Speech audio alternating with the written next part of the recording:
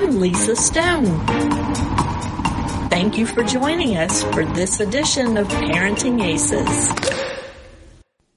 Welcome to the Parenting Aces podcast. I'm your host, Lisa Stone.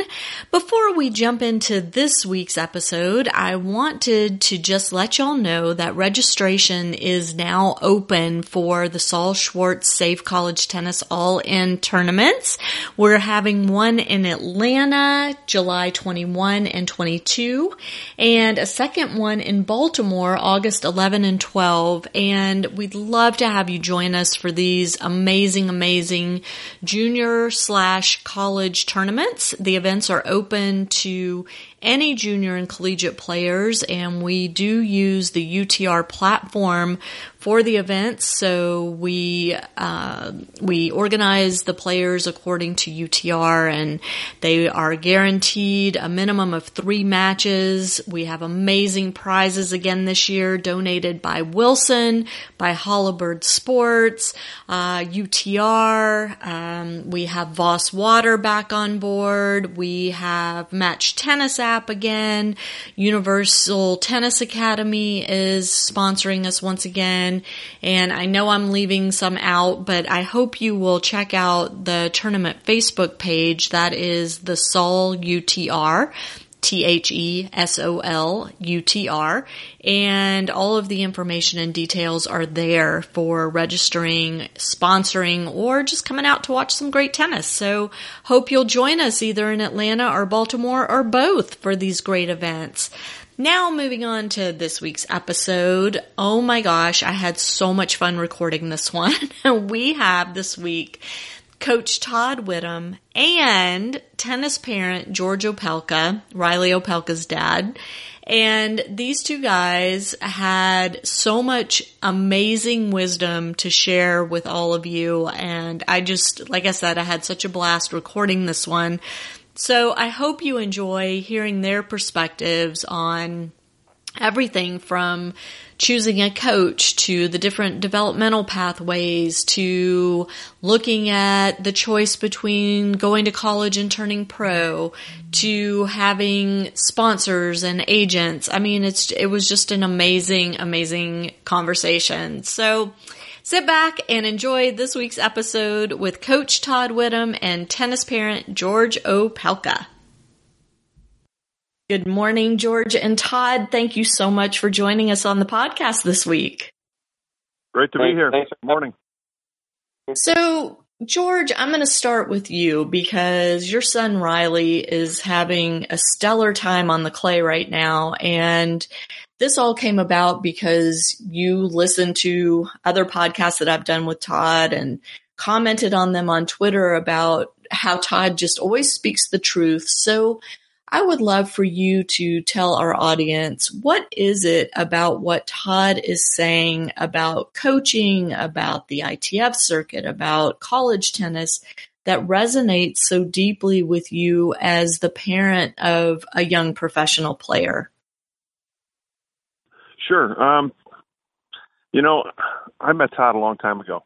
My son is, 20 now, and I bet you I met Todd a good 10 plus years ago when he was coaching young players on the USTA events throughout Florida. I bump into him all the time. So we spent a lot of time in Coach's Corner, courtside watching matches, and I learned pretty early in the game in my discussions with Todd that he's a real guy. I mean, that's the one thing I would say that Todd is. He is about as real as they come.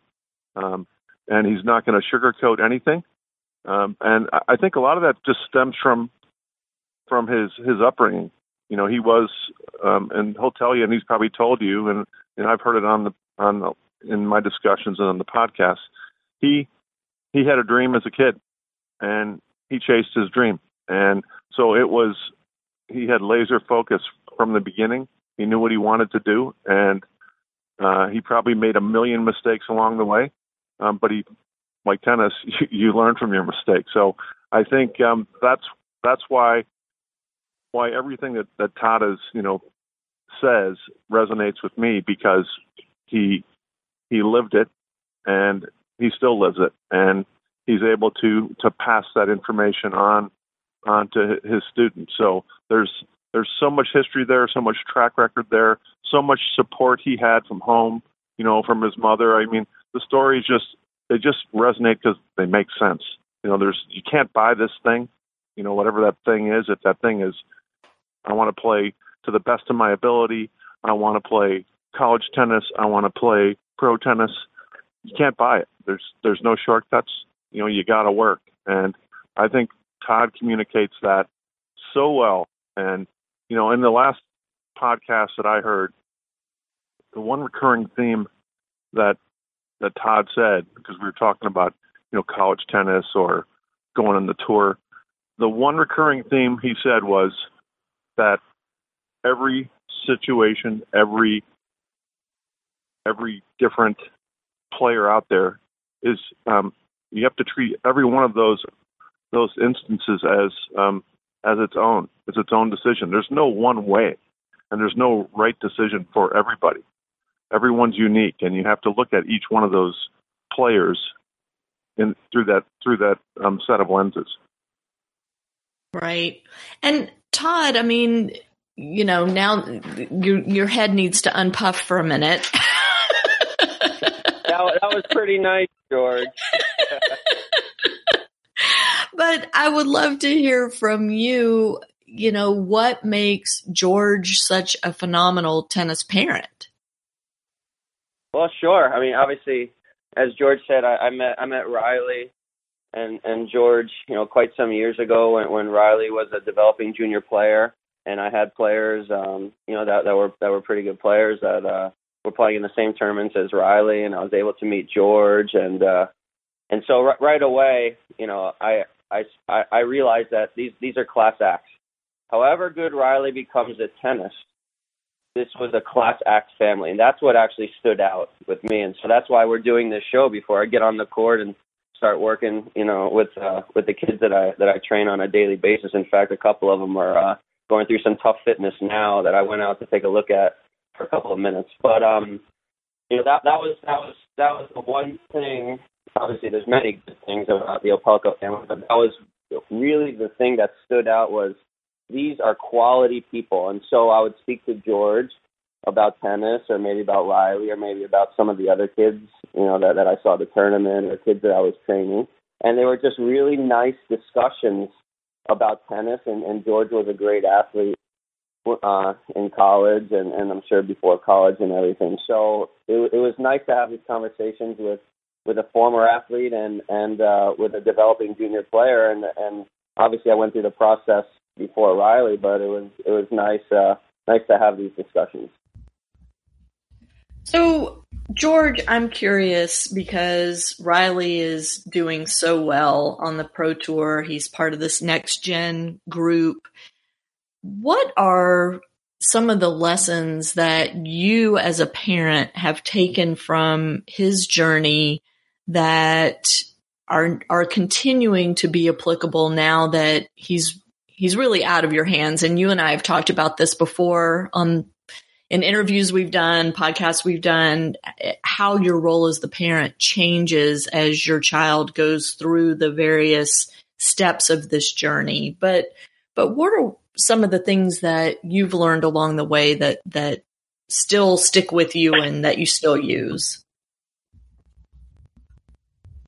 Well, I'd like to say that I'm still learning, and I've learned a lot along the way, and I've made thousands of mistakes along the way, and that's probably the best way you can learn. But some of the most valuable lessons that I've learned is, and I still feel this way today, is losing is probably one of the best teaching tools out there. I've had so many fortunate people along the way that I've got to meet and have learned from, people like Todd and told hours and hours of lessons watching matches. And, I'll tell you, one of the things that we usually talk about at a match is it just doesn't matter what happens today. It's great for the kid to win and get some points or whatever they do nowadays. but it's just more, development is just so much more important than winning, especially at the early stages. You have to have some wins, just to keep the momentum moving forward, but it's just not the most important. It's important, but not the most important. So I would put that was an extremely valuable lesson for me along the way, and it's not something I always felt strongly that about that. I was in my own admission, I was a crazy tennis parent, at one point in time, and I'd like to think that I'm still a crazy tennis parent, but I'm a good crazy tennis parent. So I would think that that's, losing is important, big lesson. Another lesson that I learned along the way is that I think, I don't know if we still do it in the States here, because I'm not as close to junior tennis as I was, say 5 years ago, is I think we over lesson in this country and we underplay. Mm-hmm. And I think we should play more. I always liken tennis to piano, where let's take a lesson a week and then play. I mean, you still have to do drills and, do drills every day, but you don't have to take a private lesson every single day to be good. If you've got that sort of cash flow, go for it. But I just don't think that's what you have to do. I think you learn more about competing by playing every day, even if it's a grudge match with somebody 30 years older than your kid. We set up grudge matches all the time. Riley at a very young age played an older gal by the name of Josie Coleman, who's just wrapping up a stellar career at the University of Florida. And we used to drive 45 minutes, 2 days a week. Well, we drive to see them, and the Colemans would drive young Josie down to our community, and they'd play a match. Or they'd take a lesson once a week with Brian Gottfried and then play a match. So it's another lesson that I think is a good takeaway for people is you learn to do by doing, and I think you learn to play by playing. I think having the right people around you on your team as a coach, like a Todd, is just as critical too. I mean, that's another, extremely valuable lesson is get a coach that's been there or it's been close to the game, whether they played it at a high level or they coached at a high level, but somebody that's going to teach you the right fundamentals earlier in your years. If you've got the right grips early, that's critical. If you've got the right technique on your forehand, on your service motion, getting the right fundamentals in place, is another critical lesson. And I go back to when Riley was probably 7 years old. I met this guy named Tom Gullickson on a golf course. And we kind of hit it off because he was I'm from the Midwest, he's from the Midwest. And one of the things that he asked me, was, hey, do you mind if I take a look at your son's game? I'm like, yeah, go for it. And he said, do you mind if I change anything? Yeah, you can change whatever you want. He had pretty good pedigree. So he changed everything. And I would say that was critical for Riley, and it happened at a very young age. So, just to recap, I'd say, don't be afraid to lose. That's important. Don't over lessen yourself. Get your fundamentals in place early. Those are some of the valuable lessons. Sorry to labor on there, but those are things that were important to Riley. No, that's great. And Todd, care to comment on what George has said? He's right on the ball. Even though you're killing my business right now, George, by telling kids not to take too many lessons, but it's 100% the truth. In my opinion, kids are taking way too many lessons. They're not competing enough. They need someone, as well as the kids are going to learn how to construct points better by competing a lot more. As George stated, I grew up as well by playing with a lot of adults. And these were difficult torture matches that my coaches put me through because the adults were a lot more experienced and they understood the court better. And I kept playing adults over and over and over again until basically I went to the University of Miami at 18 years old. I was still hitting with adults working on things, and they were great because these adults were obviously very high level players. So I had great workouts with them. They were mature.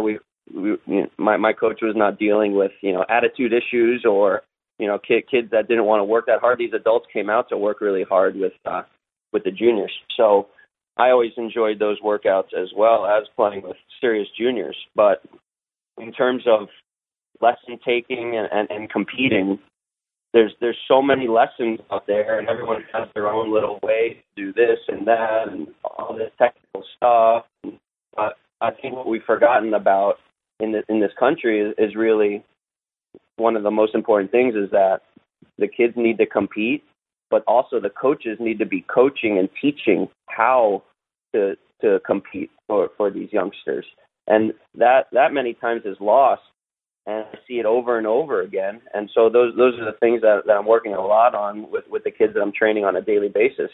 I can tell you that in my system, lessons are probably maybe 10% of what I do on a daily basis.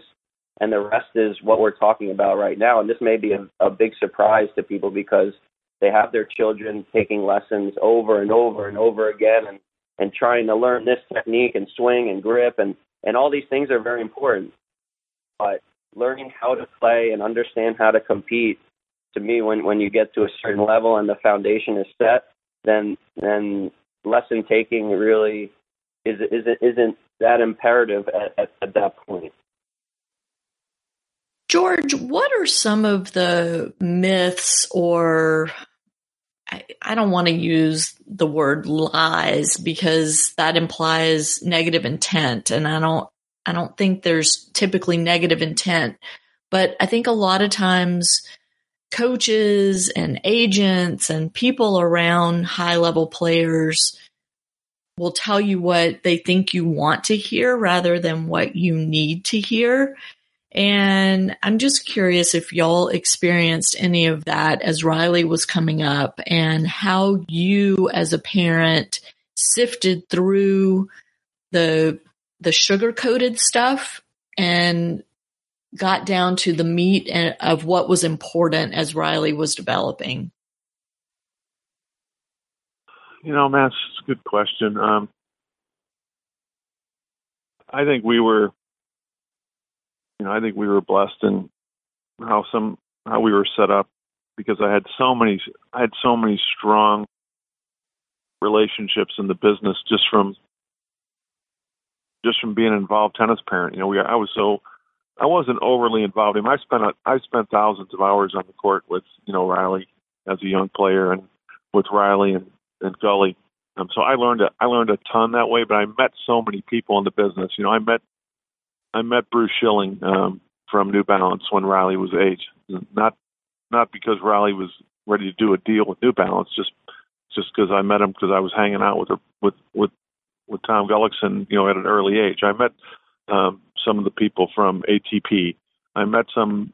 Didn't meet too many agents till later in the game, and so I didn't talk to too many agents, to tell you the truth. And I went. I probably went the wrong decision, but I went. I should say wrong decision because we've got the best agent in the business. But I went with gut more than dollars and cents. So most of the decisions we made were just based on instinct. I wasn't exposed to too many myths or like anybody throwing big shiny keys or thousands of dollars at us. It was really more of we weren't really even focused on that part of the business. Like we've always was focused on the tennis and all the other stuff, all the peripherals, just weren't important to us. So I haven't been exposed, to tell you the truth, to many of the myths. I mean, I think it's the same advice I give to Riley with tennis or anybody else is, just follow your instincts. And, something I learned at the University of Alabama, one of the last classes I took was, we took this class on, how to become a millionaire. Here are the 10 things you don't want to do. And when you get right out of college. And the number one was don't buy a car, which I think is a brilliant idea. But number two is stay away from the water cooler. So which I still believe in that today. So if there's some noise being talked or something that I believe was just complete BS, I just turn my ear the other way. But there's so many incredibly amazing people in college tennis, pro tennis, junior tennis, whether it's parents, players, coaches. I just haven't been exposed to any of that. I was at the first two rounds of the NCAAs last week in Gainesville and hung out with junior tennis parents that probably some that worked with Todd and their kids and just told old stories. I hate to say it, I haven't been exposed to any of it. But I don't hate to say it. No, that's a good thing. But it does exist, and we've certainly heard stories of players kind of getting wowed with dollar signs and things not ending up so well for them, and I feel like that's a great point. Okay, go ahead. Sorry. No, that's a good point. You spark some things. I haven't heard dollar so much, but I'm sure it happened. And, but you've heard things about wild cards. That's reality because some of the big agencies own tournaments. So and they do take care of their own. So I don't think that's really a myth per se, and I don't think that's a bad thing. If IMG owns some tournaments and they've invested in some players, then and those players have earned that right for a wild card, give it to them. I don't have a problem with that, especially if they're not going to give it to somebody that's dogging it. If somebody's putting in the hours and they're a young junior and they're a client, so to speak, give them a wild card and let's see what the guy has or the girl has. So, and I've seen those play out, and so there's no sour grapes for me if XYZ agency owns a tournament and they give one of those players a wild card. It's part of the game, it's part of the business. Everybody needs, you do hear people complaining about, well, he's got a wild card. Well, that's part of the business, and somebody, especially a younger player, they need those kind of things. I'm not saying that you give one. It's not like a vitamin where you give a wild card a day to somebody, but everybody needs those, and my kids got them. I think he got a wild card into Cincinnati a couple of years ago and had an opportunity to play Jeremy Chardet first round, and he beat him, and it's a tight match and could have gone either way, but couldn't have got that without a wild card. So I think that's one of those things that's good for the business, but you hear a lot of negativity about that. At least I've heard that over the years. So I think that's one myth that people should be aware of. With college, I don't know. You hear all kinds of stories about college, and when you talk to the coaches, and I've talked to so many in both, pre, when Riley's being recruited and post, just because I'm such a big fan of the game.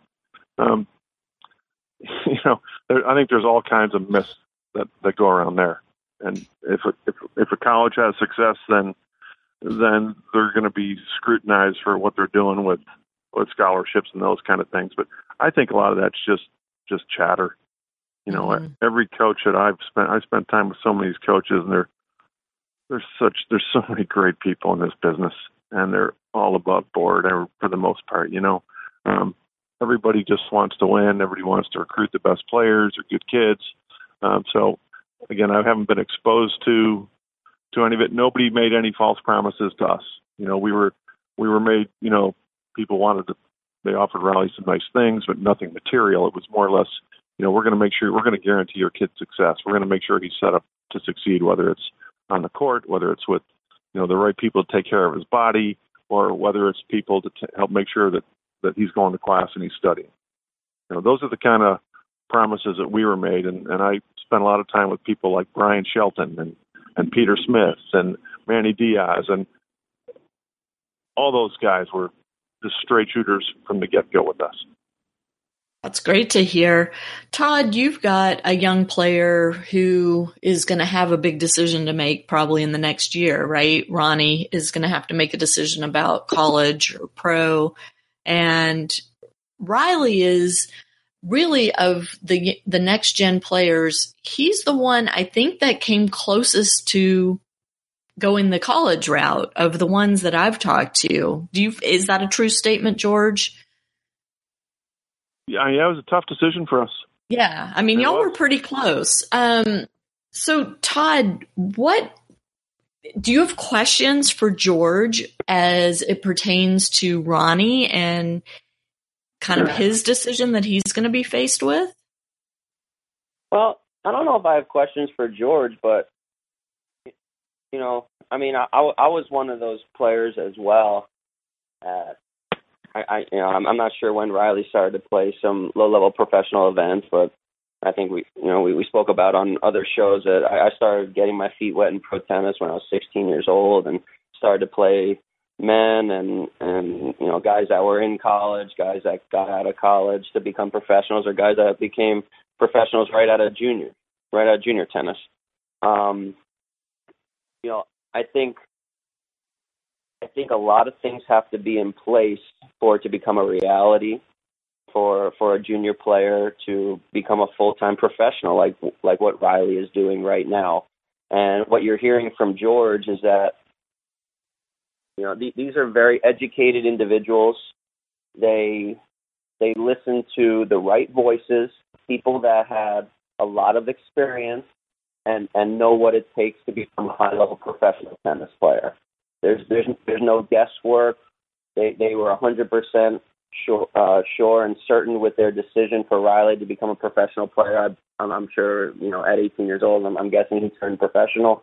So what if we're speaking about Ronnie Holman, who I actually brought, I think, about a month or two ago to train with Riley for him to get some great experience. So, you know, we thank Riley for that great workout for Ronnie. And but basically, there's things that have to be in place for it to become a reality. Whether it could be financial, it could be technical, it could be mental, it could be physical. There's a lot of things that have to be in place so that you're making the correct decision, and that the young player is making the correct decision to maybe forego college or have college become a training ground for that player to become professional out of college. So what I'm doing, if you're wondering, with a 16-year-old who's getting his feet wet now in professional tennis and playing high-level events, is that I'm trying to give him an education on a daily basis of what it's going to take for him to become a professional tennis player. Now, whether he wants to become one at 18 years old, at 20 years old, 22 years old, 19 years old, that's going to be his decision. But I'm showing him on a daily basis what the reality is and what it's actually going to take for him to have a great career in professional tennis. Now, the rest is really up to him. And if he has to make a decision at 18 years old, that's great, because it's maybe a reality for him that he could turn professional at 18 years old, or he's not ready, but there's some really good options for him. And that's really what I'm doing. But in terms of the workouts and the discipline every single day that he's going through, these are very difficult days, but he's going to now get about a year to a year and a half of professional tennis events so that he can really make an educated decision about his future. That's fantastic. I mean, I don't think a lot of juniors get that, really, either because the coach doesn't have the knowledge to take them through that process, or the family doesn't have the resources to make that happen. So, I mean, what a gift for Ronnie and his family. And George, what a gift for Riley that you guys had the wherewithal to ask the questions, to surround yourselves with the right people that were being straight shooters with you. Because again, I do hear stories of families that are getting sunshine blown up their rear ends about their kids' talent level, what their potential is, what the future can look like. And I think, there are sad stories of families getting sucked into that. And maybe the kid either doesn't have the talent, doesn't have the drive, doesn't have the work ethic, or just simply doesn't have the desire to put the work in to get there. I think both you guys are so spot on, and that's why I said in my tweet, call Todd. You're not going to get a bunch of garbage just thrown in your face. You're going to get the truth, and the tour is so brutal. People don't realize how tough it is out there, and you can't. There's no shortcuts there. You got to put the work in every single day. My kid probably stretches twice a day, maybe 3 times a day, and doing the fitness, the things that are just, they're a pain, but this is your job now. And I think that decision for us was a difficult decision. And we had so many great voices to help us make the decision. And I think, like Todd said, the situation has to be perfect for you. It may be, it definitely has to be financial. Even if you got the money, it's still a financial decision because it takes a ton of money. You have to be mature. You have to be talented. You have to be lucky. A lot of things have to happen, and then you can make every right decision and still not make it on the tour.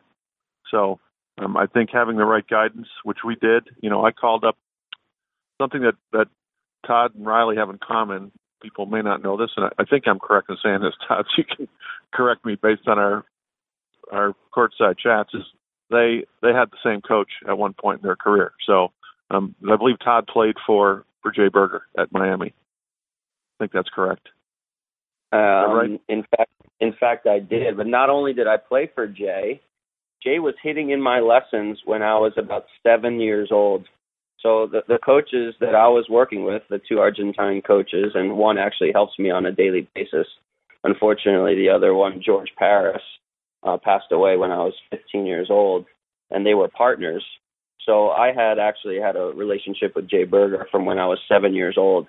And so he was top 10 in the world, and he was already hitting in my lessons. And so I was already part of this unbelievable training environment and watching these amazing players train on a daily basis, not only with Jay, but also with all these other phenomenal players, whether they were amateurs or professional players. So I was already thrown in that arena from a very young age. And so when I was coming through, I had the relationship with Jay, and then I went right on to the University of Miami. So George knows that, and Jay was my coach at the University of Miami, and so that was a guy that knew what it took to become a high-level professional player. And so I was very fortunate to be around that type of individual from a very young age. Yeah, I mean, I think Jay probably over the years is just because the USTA is always under a magnifying glass. It's in the spotlight, so he gets scrutinized for the way he combs his hair. But I'll tell you this: 'cause I met Jay Berger when I think Riley met Jay Berger when he was 8 or 9 in Cincinnati when we went to a tournament. And the story you'll hear on Jay Berger is he's like Todd. He's one of the hardest working guys in tennis. Blue collar, lunch bucket, construction cap kind of guy. Works his tail off every day. And it's when we went through the college decision making process with Jay, because I've known him so long and I trust him, and he was he's in charge of men's development for the USGA at the time. We were constantly getting bombarded with letters and things from college coaches and a few agents, and Jay told Riley he has a great knack for just keeping things simple. He said, don't think about turning pro, don't think about college tennis, just think about getting better every day. And this is pretty early in the game, maybe Riley's early in his junior year. And that resonated with me. So it's like, we don't have to make a decision right now. Just get better every day. And then the decision will take care of itself. And it did. I mean, we had, Riley had some success along the way. And for us, I felt like we got the proper feedback from his team, people like Berger and Gullickson and, of course, Len and I, and Riley. It just made sense for us. The finances were taken care of. We think that he was making the right, progressing as a tennis player. Maturity factors, that's one of those, that's an X factor. It takes time. Growing into your body takes time. So, but for us, it just made sense, and we talked to the right people. And Berger was one of those key guys. And Riley's worked with him off and on, because he was running the USTA at the time, the men's development. But back in November, Riley transitioned his coaching, duties over to Jay. So I've just been fortunate to spend a lot of time on court with him. That's fantastic. One of the things as you guys are talking that occurs to me is Riley has been part of this group of young Americans that is doing really well. And one of the things Todd has talked about numerous times on the podcast is the fact that he chooses the players that he works with very carefully to ensure that the group dynamic is positive and supportive and all that. I would love to hear both of you talk about the impact of the group on individual development. And George, maybe we can start with you and Riley coming up with such an amazing group of kids. Yeah, I think, the one thing that lasts through all this tennis craziness is friendships, and it's critical, I think, to have a group of good kids, that push each other. And it started before you had Fritz, Paul, Opelka, that whole group of players, and even some of those guys like we grew up with Rybakov, from TCU, some of these Florida kids.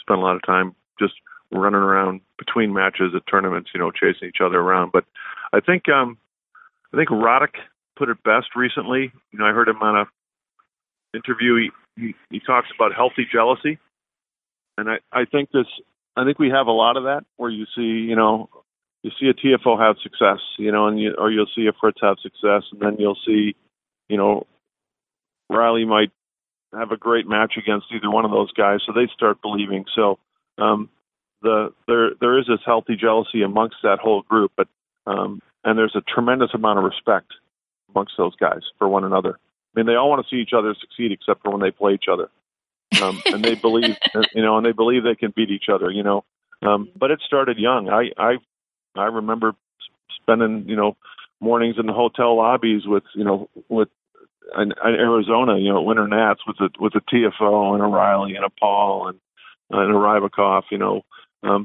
So I think it's critical, to have people pushing each other, and but also to have friends. Even more importantly, people that you can get along with, and people that'll pick each other up when you're down, and stuff. And again, I did reflect back on some of my discussions with some of our mentors along the way, and maybe 3-4 years ago, Tim Mayotte pulled me aside at one of these Super Nats or national tournaments, and he said, as you guys go down this professional tour path, the most important thing for me on the tour was I had 2 or 3 friends to hang out with when I was on the road, just so I had somebody to hang with, and because it can be extremely lonely. So you see that, Fritz and Paul are, Fritz, Paul, Riley, Kozlov. I know Riley's in France right now, and he spent a lot of time with Kozlov last week, and he ended up playing him. So I think it's critical to have some peers who are going to push you. And I think Todd probably has that culture set up, knowing Todd, down at his in his business. Todd, that's your cue. All right. So here we go. So as many of you know, I started with one kid to train who was a senior in high school in 2010. And so it was always my goal. My number one goal was to have the best system to train tennis players in South Florida. Not masses of kids, but to have the best quality system and the best people around these certain individuals. Now, over these 8 years, obviously, you may get some bad apples, and I'm always monitoring that and everything. And now I'm very, very fortunate that I'm now kind of picking and choosing who I would love to have around me 5-6 hours a day. And so to me, that's exciting. To me, it's not exciting to have masses and masses of kids with different mentalities. I put the kids through an assessment. If a parent contacts me, I put them through an assessment with the parent there, and we go over what I see and see if it'll be a good fit for myself and for them and for the system that I currently run. And so what George is speaking about is a healthy environment with the same mentalities. And so that's what I've tried to create in my system. And so that's been really exciting for me because I've never had more people contacting me about what is going on. And so obviously as a business owner, that's exciting. But in terms of development, I believe that's what you need. You're a product of your society, and I continue to say this to the kids that I train on a daily basis. Now, if you don't have that and you have kids of all different mentalities and work ethic and attitudes, that can really hurt the individuals. So those are the things that I'm continually monitoring, and that's what makes it exciting for me to get on the court every day is that mentality that is a positive one, and kids that want to learn and work hard regardless of their current level or ability. That's what excites me to get on the court, and I'm blessed that I can pick and choose now who I want to be spending my whole day with. Can you either one of you give some specific examples of things you've seen where the group dynamic has really worked to push things forward? And then also where maybe there's been, like you said, Todd, a bad apple that has really interfered with the ability to move forward? Well, I mean, I'll take a stab at it.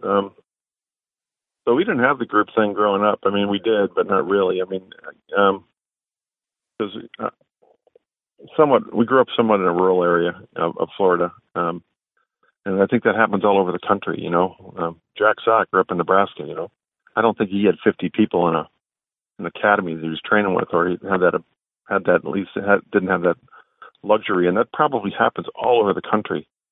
So you have to get creative as a parent if you believe in, you know, groups pushing each other. So we didn't have too much of that. So we drove a little bit further, but, you know, Riley would just get in groups with people that were a little older than him, or we would play again. We'd get in groups with some, didn't matter if they were boys or girls, you know, just people that were older than him that would push him. And so that was kind of our experience. And eventually we had to, you know, Riley had to move out of the area just to, if he really wanted to chase his dream, to be more of in a group setting. And you know, I think USTA has been, again, I can't give those guys enough credit. Everybody over there, they've been tasked with, or at least that's part of their charter, into, you know, developing men and women that'll be playing in the second week of Grand Slams. You know, that's a pretty strong charter, but they've put together over the years, and they've morphed over the years too, to their credit. Same kind of culture that Todd has you know, captured in his business. It's so difficult to do, and to have success at it. You know, you can have all the best players in the world, and they're the best players in your state, the best players in your region, but you could have one bad apple that's going to spoil the bunch. And I think that's when then someone like a Todd or the business owner or who's ever in charge of that group you just need to intervene, or a parent needs to intervene. And I think it's no different than a college team that has a guy that, you know, falls out of line. You need to have somebody step in and slap him, you know. So we didn't have too much of that because the system took care of it for us. You know, USTA, who was ever running the group there was always somebody that maybe, you know, crossed the road when they weren't supposed to cross the road, because there are certain rules you have to abide by when you're part of the system. And if you don't, then if you break the rules, you get kicked out or you get slapped. So, and I saw that happen at USDA, where they didn't put up with garbage. So either people had to straighten up or move on, and it happened. So I think it's, just you can't let the tail wag the dog. I think that's the most important thing. But again, groups for us, we had to move to groups because we were rural. We had to drive an hour instead of driving 10 minutes. Where Todd's at, there's so many great players down there, but there's also a lot more options for kids to go to. So kids tend to migrate around to where the best players are until they find a system like Todd's got a great system down there. So he's at the point where he can, and people will find him. He doesn't have to go find them. So I don't know if that provides you with any insight. That was kind of our experience. Got it. And Todd, what about for you? I mean, can you give an example of where you've seen the group really, even raise maybe the least talented player in the group? How the group dynamic has buoyed someone to reach a higher level? Well, I'm seeing that on a daily basis in my system. Obviously, my partner and I, Pierre Arnold, who trained me for 20 years, we're doing that on a daily basis. We're mentoring these kids about what it's going to take for them to achieve their goals and dreams, and it's a highly competitive environment. This is not a bunch of lesson taking. It's not a bunch of giggling and goofing around. These kids are here for a specific reason, and these are the select kids that we want to be with. Could be 4 to 6 hours a day. So if you can create, which has been my goal and dream, if you can create this environment that's healthy and competing and kids smiling and understanding that if they do things properly, that we will praise them, but if they don't, they're going to face the consequences. To me, that's life. We're not walking around the court and mentoring kids and telling them how great they're doing when they're not doing great. I don't understand that, even though it's great to make money and everything, but that's just not who Pierre and I are. And I think people understand that, maybe with the social media or the articles I'm writing or even the radio shows that I've done with you, Lisa, is that's what excites me to get on the court every day, or else I wouldn't get on the court every day, or I would work less hours. But being still, I would hope people think at 35 years old, I'm still a pretty young guy, that I can put in the hours, and I enjoy doing that with the right mentality and the right kids. And so that's what I'm doing on a daily basis. And so I'm seeing these kids push each other every single day, and they're highly competitive. Even in the simplest of drills, this is a highly competitive environment. It's not only for their tennis, but also for the life skills that they're going to be learning on a daily basis. Mm-hmm. Yeah, I mean, I've been reading since my kids started playing about these groups that come up together and push each other. And it seems like this group of 19, 20, 21-year-olds that we've got right now in the U.S. is a perfect example of that. And hopefully the next wave is coming up, and maybe, Todd, it's coming up through your academy, your system of, this group that you've put together. But I think, you read that, and if you, like you said, George, if you live outside of one of the hotbeds, it's difficult to create that type of environment for your child unless you have the ability and flexibility to drive distance and, get your kid into that kind of setting. I mean, I think it's amazing what you and Lynn have done with Riley, and you have another child who doesn't play tennis. We do.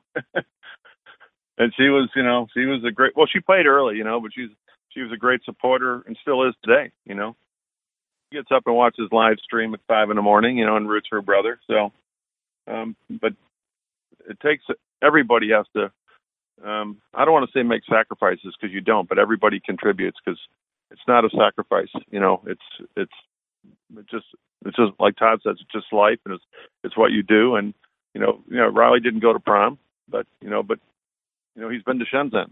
So I mean, there's different, you know what I mean. There's give and take, and I think there's so much more to life than just it's not all. Again, I'm not gonna sell against an education ever, but it's not for everybody, or it's not for everybody at 17. My kid may go to college, he may not, and because I'm not going to knock the guy or gal that's a plumber or an electrician because they learned a trade. It just isn't for everybody. So I think it's easy to say that, because our decisions get challenged and questioned, but that's okay. I think it is what it is, and I don't. I know Riley doesn't regret his decision to not to avoid college, or to at least at this point in his career. So I think, as Todd said last week a couple weeks ago on that podcast, everybody's situation is different, and you have to treat it that way. And I think that if you're somewhere rural, then you think you've got a kid that can play at the next level, whether that's college or beyond that, then you'll figure it out, and you may even jump on an airplane to go see a system like or drag a coach along to go see a system like Todd has built, just so you can take that template and bring it back home. That's maybe a little bit crazy, but that's what crazy tennis parents do. You figure it out. That is true. It's funny that George just brought that up. I've had a couple of coaches ask me, "Can and check out what you're doing on a daily basis?" And I said, "Sure, that's not a problem." But as we're speaking about these small groups, and George had to travel around for Riley's tennis development and everything, I just started thinking about, really, when I was a developing junior player, going to tournaments, and I didn't grow up in a big system. It was a small little system. I had maybe only a couple of kids that could push me, and I could push them, and it was a healthy, small little environment. But I remember thinking, going off to tournaments, that if I did not really do things properly in my training, it was going to show in my tournaments, and it did. And so those were the concerns or stresses or whatever you want to call it that I had on a daily basis, knowing that I was hopefully not going to a tournament to be unprepared. And I'm speaking about when I would go to tournaments and Andy Roddick was there and Robbie Ginepri was there and players like that obviously got to the upper echelons of professional tennis, that regardless of whether you're with an academy of masses of kids or you were in a very small system, maybe like Riley and I were in, is that on a daily basis you have to be putting in a lot of great work, and it's going to show in your tournaments. That's just the reality, and that's what it's about. Regardless of the system that you're in, and those results they're going to tell a lot, and it just depends on what each individual is looking for. Right. Well, guys, we're down. Go ahead. And they may even show up. They may even show up in a loss. You can. I'll never forget. Mike Sell told me years ago, though, there's no such thing as a good loss. And I agree with him and I disagree with him, but because I think that you can still play a great match. You're never going to play your best tennis, for 2 or 3 sets of tennis, but you can still go out and compete your tail off and lose, and that's just the way it is. I still think there's good and bad, and you can take, there's both positive and negatives you can take away from a match, but losing doesn't mean failing. And I think that's an important takeaway. And although the kids are going to, hang their heads sometimes, especially more in the juniors, but I think the one thing that, like the Todd just said, and I think Riley is really starting to learn, and he's got a ways to go, that if I brought it today and I competed my tail off and I lost, that's okay. I left it all on the court. And I think you have to do that every day in practice, and it'll carry over into your matches, and then your results will speak for themselves. Well, I mean, to me, that's one of the things that makes Rafael Nadal such an amazing role model for kids, because he'll go into press after a loss and, maybe it's considered an upset or whatever. And I mean, he tells the people in the room, the media, look, it's just a tennis match. The world didn't end because I lost today. It's just not a big deal. I've got another one tomorrow. And that attitude, I think, really has contributed to his longevity in the game. Yeah, I agree with that. As we're going through this discussion, and I'm now thinking that I remember coming off the court in my professional career or my amateur career thinking that, man, I played a great match. I'm very proud of my performance. And unfortunately, maybe a point here and a point there didn't go my way. Maybe the other person came up with a great shot. Maybe I missed a shot by inches. That's the sport. It is what it is. But as I tell the parents all the time and the kids, regardless of whether it's a practice or a tournament, you need to feel proud of what you did that day. And if you don't, then there's something wrong. You need to feel proud of what you're accomplishing day after day. And just like George stated and Jay Berger stated very clearly to me many years ago, is that you need to be getting better each and every day. And I tell the players that in my system as well. Don't get off this court until you feel like you accomplished something in that drill, whether you're happy or not, or you're performing your best that day. You need to feel when you get off the court that I accomplished something every single day. And that's the most important. Then you can build an athlete. The one Jay Berger quote that I heard, and I don't know if he ever said it, but Jay's never wanted just to make stuff up. But the one Jay Berger quote I heard was, as a young kid, he used to ask himself when he hit the pillow every night, did anybody in the world work harder than me today? That's pretty strong right there. It sure is. Wow. Yeah, that's a big one. Well, I mean, Jay was an unbelievable American player. I'm an American as well, but we were brought up by Argentines, and so that blue collar mentality was instilled in us at a very, very young age, and so that's where that actually comes from, is that we were not allowed to leave the facility or finish our training unless we actually felt like there's no one in the country or on the planet that's working harder than us. That was instilled from our unbelievable Argentine coaches. I love that. Well, guys, we're coming to the end of our hour together. I just want to make sure I give you each a chance to get everything in that you wanted to get in. So, Todd, I'll start with you. Is there anything left that you would like to tell our audience today? Yeah, no, I mean, just, I hope the audience that's listening, maybe they don't know the Opelkas, George and Riley, but I've gotten to know them over the last bunch of years, and these are individuals that are amazing people. They're class acts, and these are the ones that you want to be listening to, and you want them to do well. And I saw it again when I took Ronnie to train with Riley a couple months ago, because I hadn't seen Riley for a while. And as we were going through their practice, I was just thinking, man, what just really good human beings they are. And these are the ones that you want to pull for. And I really hope Riley does well. And I know he just won a challenger in Europe on the red clay, which is very difficult to do. And so it looks like his career is headed on the right track and on the right path. And so I think it's a very exciting time for the Opelkas, which is great to see. George? Well, thanks. I don't know what to say other than that. My career took me to Florida from the Midwest, and I'm so glad that happened because I think tennis teaches so many life lessons. It's just you meet so many great people. It's a great game. If you're an aspiring, tennis player, do you want to play in college tennis? You want to play on the tour? You've got crazy tennis parents. I would say don't get caught up in wins. just caught up in development, and take your kids to a college tennis match.